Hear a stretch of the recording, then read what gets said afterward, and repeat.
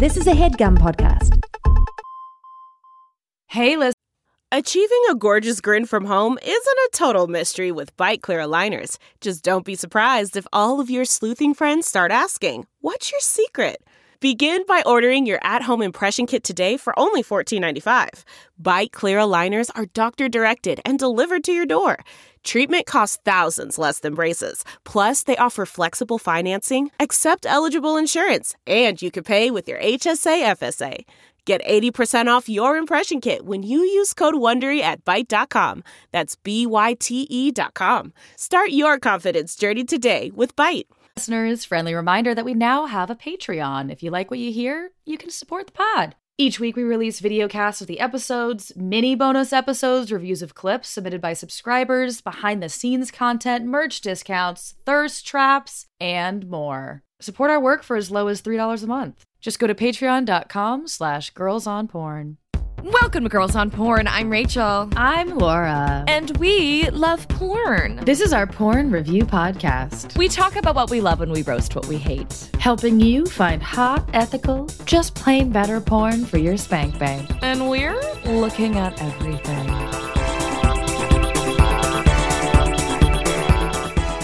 Before we introduce the topic, we have a gushy little segment for you today. 69 seconds of sex news. We've pulled headlines from the news to keep you informed and horny. Here we go. A study recently took a look at penises from nearly 90 countries to find which nation's men have the largest average erect penis size. Ecuador came in first place with 6.93 inches, followed by Cameroon and Bolivia. America came in 60th with an average of 5.35 inches, and the UK was 68th with 5.75. We need to do a centimeter conversion for that measurement. The researchers also found no correlation between height and penis size. Time to find a short Ecuadorian king. In other dick news, the first topical gel to treat erectile dysfunction has been approved by the FDA for over-the-counter use. The single-dose tube works by, quote, stimulating blood flow in the penis through a unique physical cooling then warming effect. Cool. Now how about that male birth control?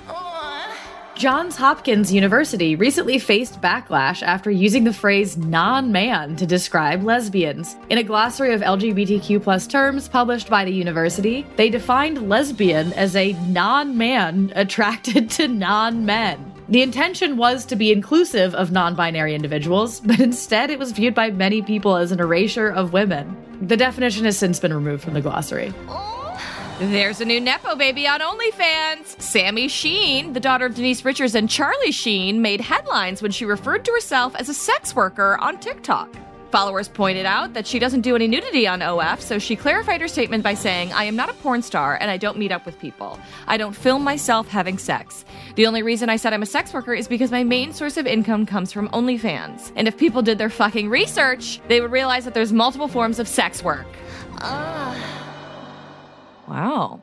Okay. Interesting. Yeah, what do you make of that? Like, you know, I think I struggle with the question of where the line for sex work is all the time. Because I don't think it's helpful to be like, oh, putting nudie pics online isn't sex work. Yeah. I think it's almost better to qualify it as sex work because do too. A lot of influencers are doing sex work and trying to like say that they're not, claim that they're better than that. Yeah. You know what I mean? Like I'm almost like, yeah, it's fucking sex work because you are monetizing sex. Like you are monetizing exactly sex appeal. You might not be literally fucking on camera, but like there's some element of You're that. selling something that You're selling your body. Yes, which is sex work. Yeah. I think if more people want to identify with sex workers, the better. Yeah. You know? Yeah. To make it seem like for the rest of the country, the rest of the world, to sort of destigmatize sex work in general. Yeah. I'm happy for that. You know what I mean? Yeah. And I could see the argument from a sex worker's perspective of like, of course. They're not doing the work that I'm doing.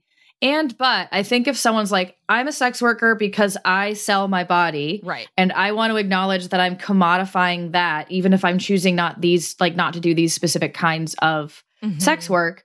I think it just comes with the obligation that, like, if you're going to claim sex work, you better advocate for sex work of all kinds. Yes. I think that's just like the rule that comes with it for me. Yeah. So I guess good on her for saying she's a sex worker. But like, I also hope that she's like props to sex workers that go the whole 9 yards in a different way than I do. Right. I think if there's a spectrum like to anything, like it's like people like kind of claiming or identifying as queer when like they've never been in like a queer relationship, like it's I mean the distinction there is that sexuality is about impulse and not about like having proven that you're something by achieving the act. Sure. Which is different to me, but it's a similar thing where it's like excluding someone or saying like you need to earn your stripes in order to be XYZ, a qualifying thing, right? Feels problematic. So it's a similar threshold. It's a similar, like it's like where you need to do this in order to say you're this, Yes, yeah. I think it's like the more the merrier. But I've always felt like that about everything.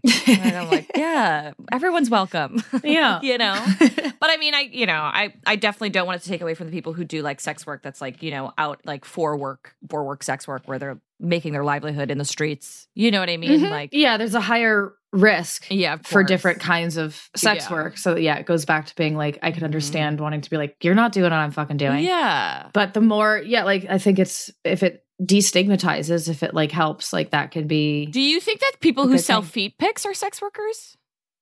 I guess it's a great question. For me, I guess are we asking if we're sex workers? Well, that's like an important question. Because we sell thirst traps on our Patreon, and I'm like essentially nude with just like heart emojis covering my nipples. You know what I mean? Like, is that considered sex work? Like, it's a great question. Line, It's a razor thin line. It's a very gray area. Yeah. It's funny. Like, I don't identify as a sex worker for the exact reasons that we just said. We're like, I don't feel like I'm taking the level of risk. Yeah, of course. That most sex workers are. So it feels like a badge that I haven't earned. Yeah. But that's funny because I was queer for years and was like, I'm not queer. Like felt like I hadn't earned it. Yeah. Using that same like metric you were just talking about. So I think technically it is. It's just like sex working light, Yeah. I think feet pics somehow I'm like, that's getting into it because it is truly like a specific people are jerking off to thing. Them. You know what I mean? Like I'm selling them for people to jerk off to. So is that not? It's a good point. And then that also brings to the question: what is porn? Yes. Like I think we've talked about the definition of porn before. It does like sort of require a sex act, or like nudity at least. I don't even think a nude picture is porn, Right. It's hard to say, but hard. I'm like, but also like if the intent, I guess like what's the artistic intent, Like is it made to like make someone we're literally going back to like writing the essay at NYU where it's like, is it art? And like truly the only definition is like if the intention was that it's art, as opposed to just like someone walking down the street and something weird happened. And also obscenity laws. Yes. What is the artistic intent? Yes. And what a great segue into our topic. Yes. Which is, well done. You see what I did there? Look at it go. Yeah. It's not my first rodeo. Which is the golden age of porn. We're circling back. We're going to talk about some heavy fucking hitters today. Yeah. Because there's so many great incredible movies that were made throughout this period that deserve respect and recognition. Exactly. And recognition. Yeah. And we haven't nearly scratched the surface. And I wish we could do a Golden Age of Porn episode every month where we just like maybe like focus and we watch the full length feature. Wouldn't that be cool? That's not a bad idea. Yeah. Because I didn't even watch the full length. I didn't watch entire features for this episode. We just focused on certain scenes. I kind of felt you like watched them. Yeah, I felt like I had to. I'm glad you sort did. of. I skimmed through just because like I don't have a lot of free time, but I did kind of because I watched something and I'm like, how did we get here? I need to know. Yeah, I relied on like the Wikipedia summaries for that. Yeah. But yeah, the golden age of porn. I mean, we've talked about it a bunch before this time frame. We did have stag movies, which were the films that were made in the early 20th century, intended to be viewed at male gatherings or in brothels. Male gatherings, like a stag party, that just like seems kind of fun to me. Male gathering is a funny term. Yeah. So, and performers would kind of like conceal their face. They weren't like, you didn't want to be like a proud sex worker. Yeah. Like a fake mustache, which was used in A Free Ride. Yes. Which was a stag film. The earliest American hardcore pornographic movie. It was a motorist who picks up two women from the roadside and engages in several sex acts with them. Nice. It's a 1915 film. Gorgeous. I know. Early, To be clear, that is pre-Golden Age of porn. Pre-Golden Age of porn. Because the Golden Age is ushered in probably by Andy Warhol, which we've talked about. 1969. And then to 84 is sort of like the Golden Age of porn. And then there was like the first wave, which is like porno chic, which is like late 1960s to the early 1970s. And then the second wave was like late 70s to early 80s. And late 70s, because that was after Miller v. California. Yes. Which was like the big Supreme Court obscenity law, which redefined obscenity, basically, saying it lacked serious literary, artistic, political, or scientific value. It required us to have stories in our porn. Exactly. If we were going to make it legally. And what's crazy is like in sort of the verbiage around this, the phrase community standards is used a lot. Community standards. Which is that's so when we came up with that. Crazy that community standards goes back to the 70s. Goes back to the 70s and the obscenity laws, and we're still fucking fighting those community standards and community guidelines to this very fucking day. Yeah, because they're evolving, you know? Like, we have to reestablish what the community is up for because the community evolves. Right. You know? But according to change. Instagram, it doesn't. Yeah, no. So I also wanted to just talk about, like, porn theaters. Because it's just a thing that doesn't exist anymore, and it was a huge part of the golden age of porn. Right. So California was home to the first adult theaters in the U.S. Places like Hollywood Boulevard and Los Angeles. Apparently, like, just immense density here. Like, by 1970, there were maybe 750 porn theaters. Crazy. The 1980s saw a boom of different chains, like the Pussycat Theaters, which is a chain that had 47 locations in California from the 60s to the 80s. There was also a national franchise of drive-in adult theaters that started in Michigan in 1966. The Durand Dirties. Am I saying that right? Durand Dirties, which like spread to specifically like depressed rural areas like upstate New York and Alabama or like Arkansas. And there were like 70 in the nation by the mid-70s. The idea of a drive-in dirty theater is actually delightful to me. Because I'm like, because you're in your car, you can like fuck. You can actually masturbate without being like sitting next to someone. Yeah. You know? It makes so much sense to me. I'm into it. Yeah. I wish that we had them today. Yeah. Also, some Times Square theaters that are long and forgotten. Just to name some famous street corners. The Show World Center at 671 8th Ave was called the McDonald's of Sex. Yeah. It was the crown jewel of the NYC sex industry. It opened its doors in 1975. And Richard Bassiano was the undisputed king of Times Square porn. Yeah. It had 4 floors, 22,000 square feet of retail space. It had books, live sex acts, in-store appearances, and then it had a rotating peep show. It was like a mall. It was like a sex mall. When did it close? I was trying to look this up. I'm on Google right now because it was definitely around when I moved to New York. Yeah. Well, Giuliani began a campaign to close porn emporiums in the late 90s. Yeah. Thanks to him, he shut down a lot. Yeah. New Mature World Theater, which was on 153 West 49th Street, is where Deep Throat premiered in June of 1972. After it opened, it attracted around like 5,000 patrons a week. They were all willing to slap down like $5, which is about what would be like $30 today. Wow. More than I would think, but I guess worth it. If that's like where you're getting your porn. Yeah, for sure. Also, I didn't know this. Okay. But the 55th Street Playhouse started showing this movie called Censorship in Denmark, A New Approach. It was a documentary about how when pornography became legalized in Denmark, sex crimes decreased. And it was like it was pretty popular. But, you know, the assistant district attorney at that time, like, had the theater manager arrested. Oh, shit. Yeah. And the presiding judge said that the film is patently offensive to most Americans because it affronts the contemporary community standards. Relating to the description of representation of sexual matters. Yeah. But yeah, it was a pretty popular documentary at the time. And now I'm like, I kind of want to watch it. Censorship in Denmark, A New Approach. Okay. But it was basically like, it's more stimulating and cheaper than hormone injections. Pornography. Interesting comparison. I know. I was like, okay. Okay. Interesting. Yeah. Yeah, I was like, wow, I didn't realize that like Denmark was on the forefront. That actually of tracks for me. Like some of those Scandinavian countries, the Nordic are approach ahead of the curve. Mm-hmm. to sex work. Yeah. Anything else to talk about, or should we go into our fun little showdown twist? I like our showdown twist. Okay, I'm down cool. to get right into it. Okay, cool. This idea came from Erica. Shout out to Erica, our intern, the best. Yeah. She came up with this idea of instead of doing a showdown, we would read funny taglines. Read the taglines to these porns because some of them are just golden. Which, like, age. Taglines, like long and like long forgotten. Yeah, and like yeah, you don't get a tagline in a porn anymore because it's now in the internet format, which is like just barely a title, if that. You know, taglines in general in movies. That's a good point. Yeah, like occasionally you'll see them anymore. You'll see them occasionally, but it's like few and far between. It's like 1 out of 5 billboards has a tagline on it. You know, I miss them, and like that was always like a fun thing in trivia. It's like, what was this tagline? No, I'm not in that trivia. Really? Yeah, I don't know. Oh, I always feel like there's like a section of trivia where it's like, name this famous movie to this tagline. Name its tagline. Yeah. Oh, that's funny. Like, here's the tagline. What's the movie? And it's always like Jaws, Die Hard, you know? Oh, yeah. Haven't thought about it in ages. Wow, really? Miss a tagline, you know? Same.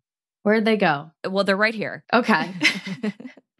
I'll start first. This is from the Cheerleaders from 1973. Come and huddle with the cheerleaders. Straightforward. Nice. Yeah. Very straightforward. Yeah. Yeah. I'm going to read Deep Throat. Okay. Because how could we leave it out? Yeah.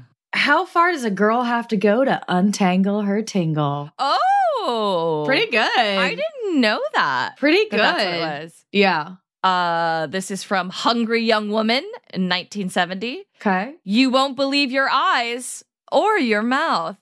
Yes. You See know? what they did there. Mm-hmm. Okay. The Devil and Miss Jones, 1973. Uh-huh. If you have to go to hell, go for a reason. Oh. Not wrong. Yeah. Okay, this is from the Candy Stripers, 1978. Guaranteed to make your temperature rise. Nice. You know? Nice. Because they work in a hospital. Yeah. Good. Like it. The Tale of Tiffany Lust, 1979. Yeah. A woman whose time has come. Oh, okay. Yeah, see? We got there. 9 Lives of a Wet Pussy from 1976. Your erotic fantasies never went so far. Hey, you don't know me. You know? It's a challenge. It's a dare. It certainly got you watching it because you're like, hold on. Yeah, they have. Yeah. Let's see about that. Yeah. Next, I've got Sex Family Robinson, 1968. Did not know that there was a parody that dated back that far. That's just Blue Lagoon. Yes, exactly. This tagline is, they couldn't wait for the sun to go down. Oh. Why not just do it when the sun's up? You know? And I was like, why are they waiting? You ever heard of Afternoon Too Delight? hot? Yeah. Find a shady patch of leaves or something. Yeah. All right, last one from me. Okay. All Around Service, 1976. Extraordinary, exceptional, excellent. Triple X, you know? Cute. Yeah, Triple X. I see what they did there. Yeah. Last one for me, we'll talk about after the break. Debbie Does Dallas, 1978. Everyone on the team scores when her pom-poms fly. It's fine. It's fine as far as taglines go. Yeah. Like, I think the movie's better than the tagline, Honestly, which I guess is the way you want it. But yeah, who was writing these? Yeah. More on this topic after the break.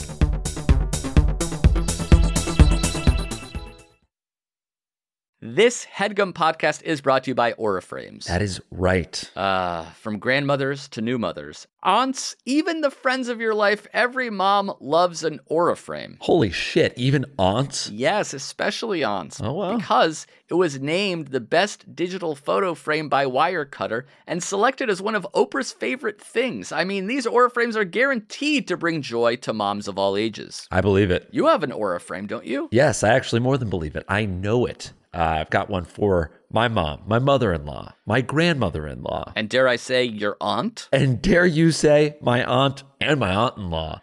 Everyone's got one. Everyone loves them. I mean, Mother's Day is right around the corner, and there's no better gift than a digital photo frame. You give them the frame. It's got preloaded pictures in there, and you know what? You can update it with an app, so every time you take a new picture of a sweet little person or place or thing in your life, it gets automatically sent to that frame. Exactly. And right now, Aura has a great deal for Mother's Day. Listeners can save on the perfect gift by visiting auraframes.com to get $30 off plus free shipping on their best-selling frame. Holy smokes. Excellent deal. Yeah, that's auraframes.com. You use the code HEADGUM at checkout to save. Headgum. Nice. Yes, HEADGUM. It's easy to set up. It's loved by everybody, including Oprah, including your aunt. So do check them out. That's auraframes.com. Use code HEADGUM at checkout to save. Damn right. And terms and conditions apply, of course. Of course. Thanks again to Aura.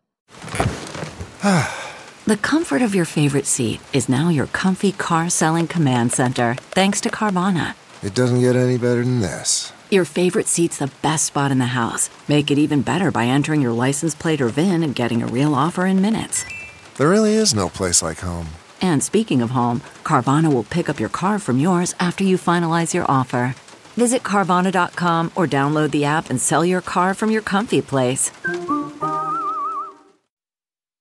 Debbie Does Dallas is the first film we're going to talk about from 1978, written by Maria Menestra. Written by a woman and directed by Jim Clark. Knew? Starring Bambi Woods. Sold 50,000 copies on videotape. Yeah. Making it the most successful pornographic video release of its time. Yes. And this is the era of, this is second wave, golden age. So like we have videotapes. Later 70s, yes. So what's kind of fascinating about this, there were 12 further installments. 12? Yes. No other pornographic film has been remade more than Debbie Does Dallas, which is kind of crazy. I do have a couple of those titles. Do you have all of them? No, I don't, but go ahead and give them to me. I've got Debbie Does New Orleans, Debbie Does Wall Street, Debbie Does Dallas again, and then a totally unrelated franchise, Debbie Does Dishes. Oh. Fun fact about this, Bambi Woods actually tried out for the Dallas Cowboys cheerleaders in real life, but was cut during auditions. Yeah. Well, she got hers. I know. In another way. Some of the scenes were shot at the Brooklyn College Athletic Field. Oh, shot in Brooklyn. Shot in New York. And the Pratt Institute Library in Brooklyn, New York. Without the administration's knowledge or approval. I would have to assume. Yeah. That's pretty wild, actually. I didn't know that. The Pratt And Library. then in 1983, there was a court case, the United States versus various articles of obscene merchandise, found the film not to be obscene. Wow, that's I know. Impressive given what we're about to talk about. And the 1986 publication of the Meese Report contained graphic depictions of the film's sex scenes and uncensored excerpts of dialogue, which may have contributed to the report becoming a bestseller. Oh, I love that. Ride those coattails, baby. There was also an off-Broadway musical in 2002. Yes, which I was like, wow, how did they do that? A little synopsis. Basically, Debbie gets accepted to audition for the famous Texas Cowgirls cheerleading squad, and her teammates. Yeah, her fellow team, her teammates. Yeah, she needs to get money to go and try out, and so her teammates are like, we'll help you raise money. They all get jobs, and they all kind of slowly start to realize that each of their jobs, that if they also have sex, they can earn extra money. So they all kind of like start doing sex work in order to like get money for her. Yeah. And they each get like kind of like interesting jobs. One of them gets like a job at like a candle store and with Mr. and Mrs. Hardwick. And fun fact, Mrs. Hardwick, played by Robin Bird. Yeah. Who ends up having the Robin Bird show in New York City. As you may be aware. If anyone born and raised in New York ever watched that show. Another one gets a job at the record store. Someone works in the library. And there's a lot of sex in this movie. And honestly, the sex is good. The sex is hot. Yeah. It's fun to watch. I love golden age of porn. I love vintage porn because it's fun to see like how we've progressed in terms of sex acts. You know? Like what a watching blowjob. Yes, was. exactly. That's exactly. I knew you were going to talk about the same thing. That like, yeah, it's almost like like nobody knew how to give a blowjob back in the day. Yeah, but it's that the like technology has advanced. You know, like we've got new tactics. We're using both hands. We're choking on it. We're slobbering all over it. Yes, we're covering it in spit. Yeah, in that era, it was like we're just delicately lapping at a popsicle. You know, like it's very. It seems like tentative almost, or like we're gonna swirl our tongue hung around, you know? Nothing was like very rough or hardcore. It was just sort of like, it just feels very sweet and like natural and just like nice sex. It's less Olympic. No. It's less athletic. Yeah. You're like, this is just nice. No one's out here trying to like push the boundaries or push the envelope. Yeah. And I'm fine with that, frankly. Yeah. So the scene we'll talk about is Debbie gets a job at Mr. Greenfield's sporting goods store. And earlier on in the movie, he kind of like, he offers her $10 to like see her tits.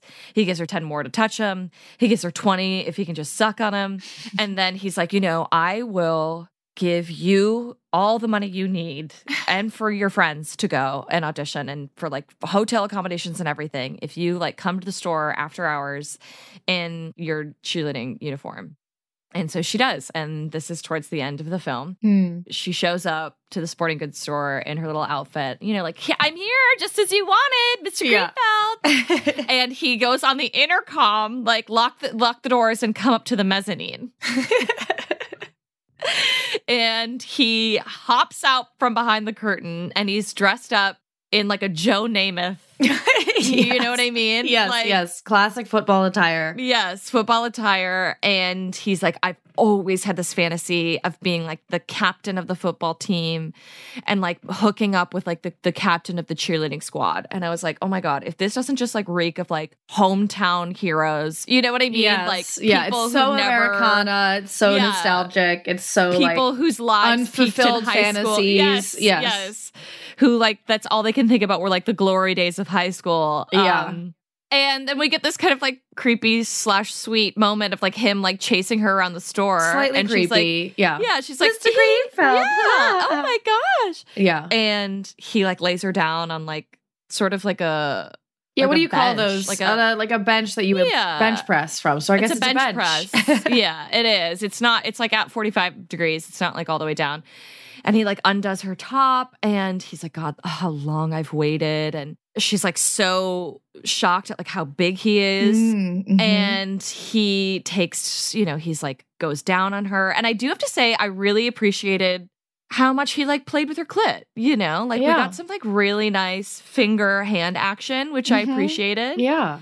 And he like picks her up and he's like, oh my God, you're so strong. And he goes, well, I eat my Wheaties. And I was like, Wheaties did not sponsor this movie. They didn't give you permission to use their name. It's just a funny little joke. And they do like a lot of different positions. I have to say, like, I was like, okay, wow, we're like getting into some, you know, we've got missionary, we've got her on top, we've got doggy. And like she really kind of like moans and really like is enjoying it in a way. And also there's something interesting about the 70s too, where like they're sort of like a grimacing with the women in a way that I liked. You were into that. Okay, interesting. Yeah. It wasn't like the need to be like kind of pretty. Oh, I see what you're into. Yeah. I mean, we can talk about with like this one and with Behind the Green Door, which we'll get to next. We're like, it walks a line, you know, it has a hint of dubious consent, right? Where it's like she's maybe not all the way into it. And is that part of what's adding to the tension, you know? Mm-hmm. It's also kind of realistic because like a lot of times there's like grimacing ahead of or around an orgasm. Oh, yeah. I mean, my brow is furrowed the whole time I'm having sex. You know what I mean? Like, people are probably like, why is she mad? Yeah, like, what are you like reading across the room? Yeah. I'm like, concentrated. Because sex is serious. Yes. And then we get a very long, sustained sort of like meat shot of her on top and just like penetration. Also, obviously, so much body hair, which I like. Yeah. And he also kind of like spreads her ass cheeks in a way and his fingers kind of get close to her asshole, which I really liked. But because I also like that feeling. Yeah, you know? yeah. I like that too. But again, it's like it's of a time, you know? So it's like kind of getting close, but it's not full. Like it's sort of still like skimming the surface. Like, it's naughty to even like get close to her butt, let alone like penetrate it, you know? Mm-hmm. And then they're like on the wrestling mats and then he like fucks her and he says like, come baby, which I was like, oh, that's sweet. You know? Yeah. He also like has a pretty good bod. Got some moves Mr. Greenfield. too. Yeah, Mr. Greenfield brought it. Yeah. And she's like screaming, which I thought was funny. It was like how she orgasms. Yeah. And he like pulls out and comes on her. And then there's applause. And it says, touchdown for Greenfeld, score 1 for Debbie. Loved. Sweet. Absolutely loved. Just tongue in cheek, you know, quite literally.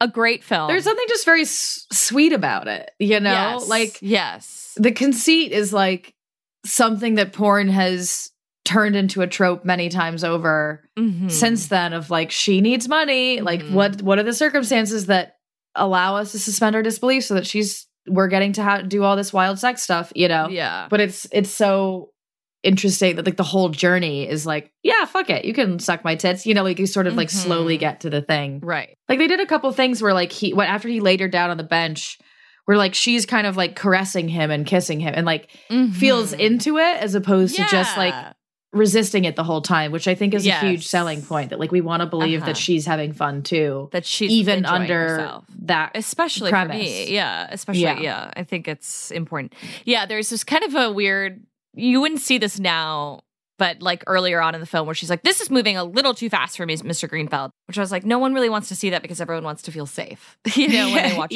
porn. Yeah. But yeah, this was, again, it's like porn is fantasy, it's not reality. So like this is like a script that's written. You kind of have to remind yourself that. Yeah. But there's some other great scenes in this movie, like when they go to the record store and like the girls like suck this guy's dick together at the record store. I love that scene.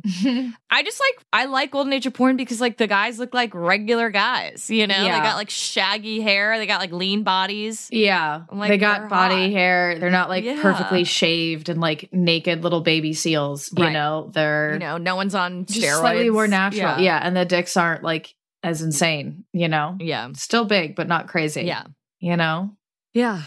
Loved it. Yeah. Everyone should see it if you haven't seen it. It's a classic. It's a staple, you know? It's truly a staple. There's also like a little bit of like a Lystrata moment at the beginning where like the girls are like refusing to have sex with their boyfriends on the football team. Oh. And like that's why they're like fucking everyone else, which is kind of fun.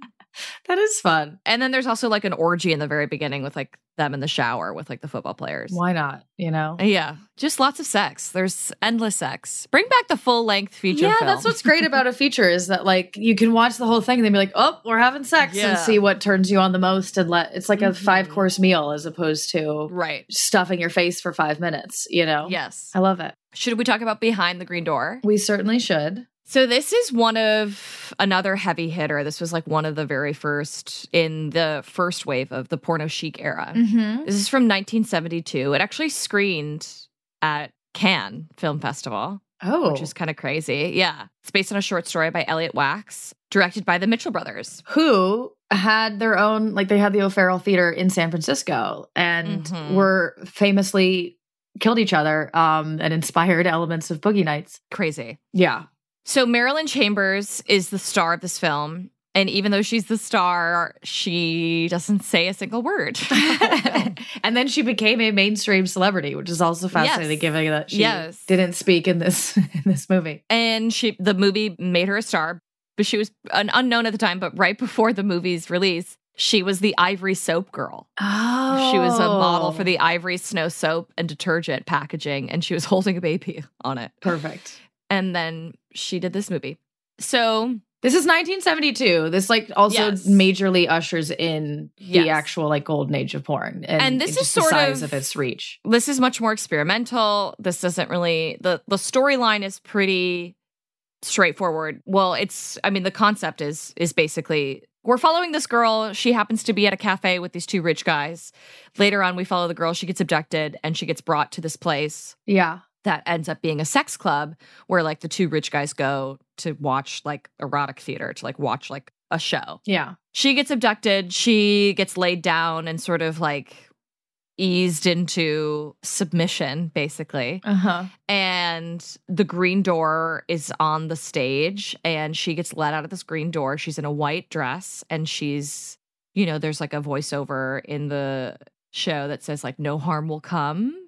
She will be set free. You may even recognize one of your friends in the role of the victim, but you've been sworn to observe in silence. You are powerless to stop this. Yeah, it sets up a premise that's really interesting. Again, this is really dubious consent. I mean, there's not consent. Yes. The idea is like we've abducted this person and it kind of uses sort of like Stockholm Syndrome-esque, like, no, like she's going to be into it because we have like wooed her into submission. They also say something in that little preamble before the sex show that is like, there's no way of doing this in real life, but what they tell us is like, she'll be released back and like, she'll be returned home safely. To the wild. And all she'll remember is like having been loved, like having like a blissful dream, basically. So they kind of set it up to like give us permission to enjoy a scenario where she's kind of bewildered. Like she's kind of disoriented, maybe is what I mean. And we're kind of just like, doing things to her that she would otherwise maybe be resistant to, but she like gets into. So like the premise is smart in that it's like, it's not really consent, but we're giving permission to the audience to watch it and enjoy it. And then the arc of her sex acts over the course of this scene is like that she really gives into it and really likes it, clearly, you know? And this sort of like virginal sacrifice thing, you see a lot. Like it's like kind of like a trope. Like I just remember in Interview with a Vampire. Do you remember this moment when they go to Spain and they go to Antonio Banderas' like vampire club? Yeah. And they bring like a girl out, like a virginal girl in like the white dress and like everyone's sitting and watching, you know? Yeah. That's sort of like it's a classic weird structure. It is. Like a virginal sacrifice. And it's weirdly hot to me. Tell me more. Like, I was like, why has no one, like, I was like, oh, when I went to that sex party, I was like, and there's erotic theater. Like, I was like, I hope that there's some sort of like fake, like, virginal CNC, you know, like consensual non-consent, like show. Or I was like, or I would love to pretend to be like the virgin and be like, let me go, you know? That's fun. It's to taboo, me, which is and weird. and the consensual non-consent like is what makes it of hot. Like the arc of like the resistance into I actually like this is definitely something that like does it something for me too. I get it. I get it. Yeah. Like I was like, oh, my exhibitionist and rape fantasy like coming together in one. You know, where like I would love to be the center of attention, the and virginal sacrifice. Yes. But anyways, back to this film. So she's in a white dress, and then there's like 6 women in black dresses that like bring her out on stage, and everyone's in masks. The audience is in masks, and they're all in their like dressed to the nines, and they're watching the show, and they kind of caress her body. They rip her dress off. They like, there's one woman going down on her while everyone else is sort of kissing her and like touching her body in a way. And I was like, this is hot.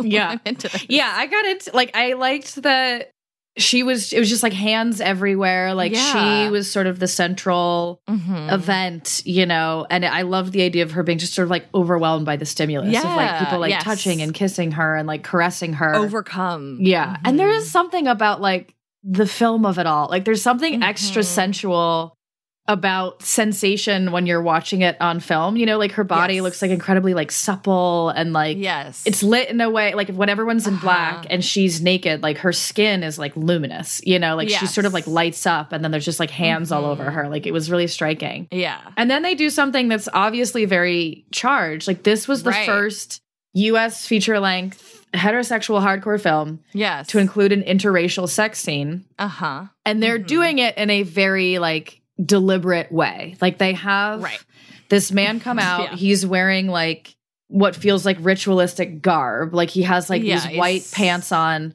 that have like the crotch missing, you know, like where like his crotch is on display. And of course they put him in some sort of like like a hint of like jungle, tribal. Yes, they're leaning into, to use a problematic term, like jungle fever, which was like a very charged in the 70s racial thing, like dynamic at the time.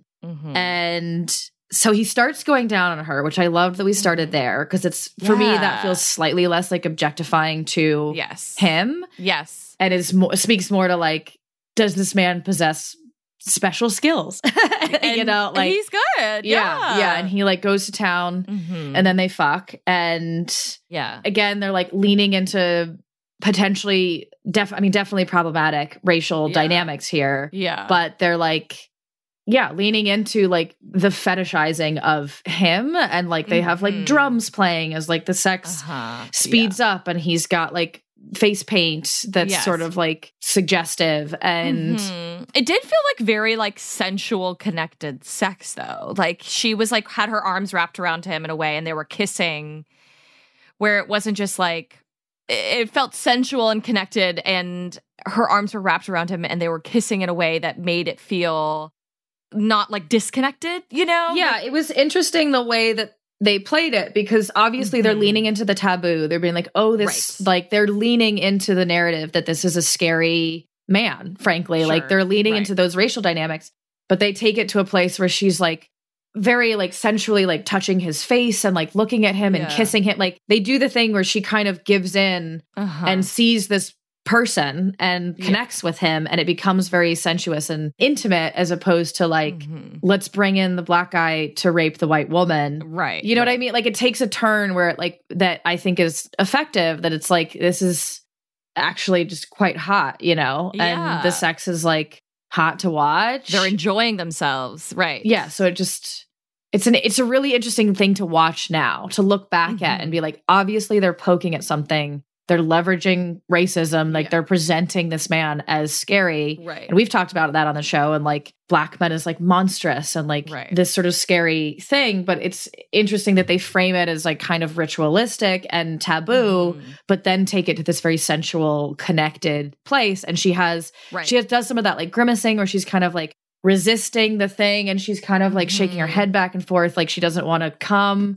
but she does, and it's like giving in to this like delicious thing. Yes. And then she just passes out, essentially. Simply, yes. Yeah. And then, did you watch the rest of the film or no? I did not. No. Okay. So, I mean, I kept watching because I needed to know what happened. But this trapeze sort of I did see that much from the sky. Yes. This like apparatus. Yeah, this like trifecta of trapezes. And a bunch, and basically our main male performer and some other male performers in white crotchless pants like go into this thing, and like our legs open, and then Marilyn Chambers is like brought over to them, and she basically is like getting fucked from below while sucking like 3 dicks at the same time. Yeah. And it was fascinating to watch. And then of course at this moment, like all the audience members are now masturbating. Everyone's having a ball. Oh yeah, we should mention that like the audience members have just gotten into it and are touching themselves, and we're getting all kinds of like random meat shots of masturbation from the audience. And then we get like a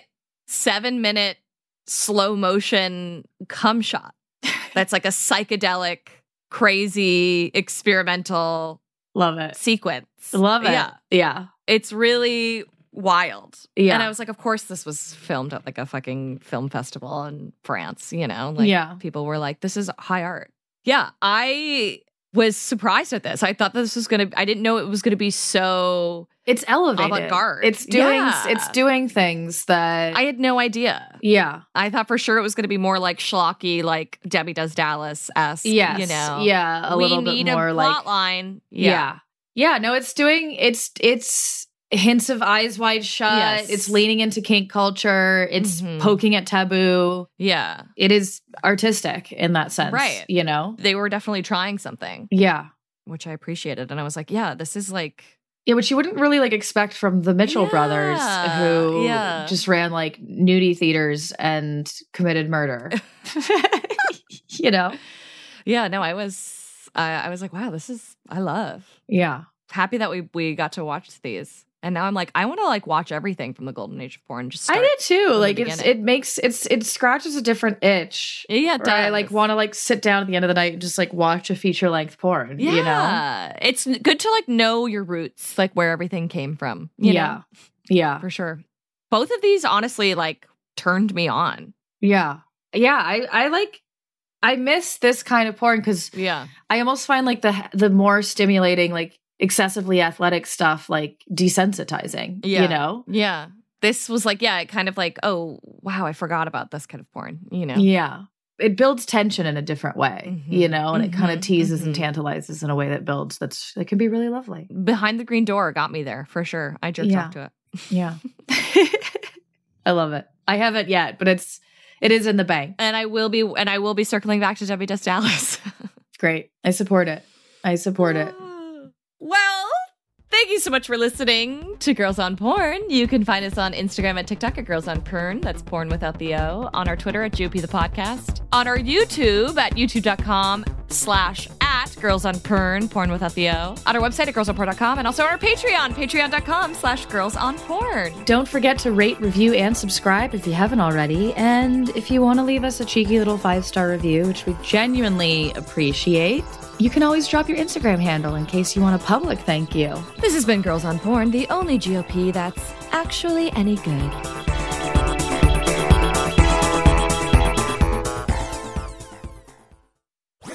That was a HeadGum podcast.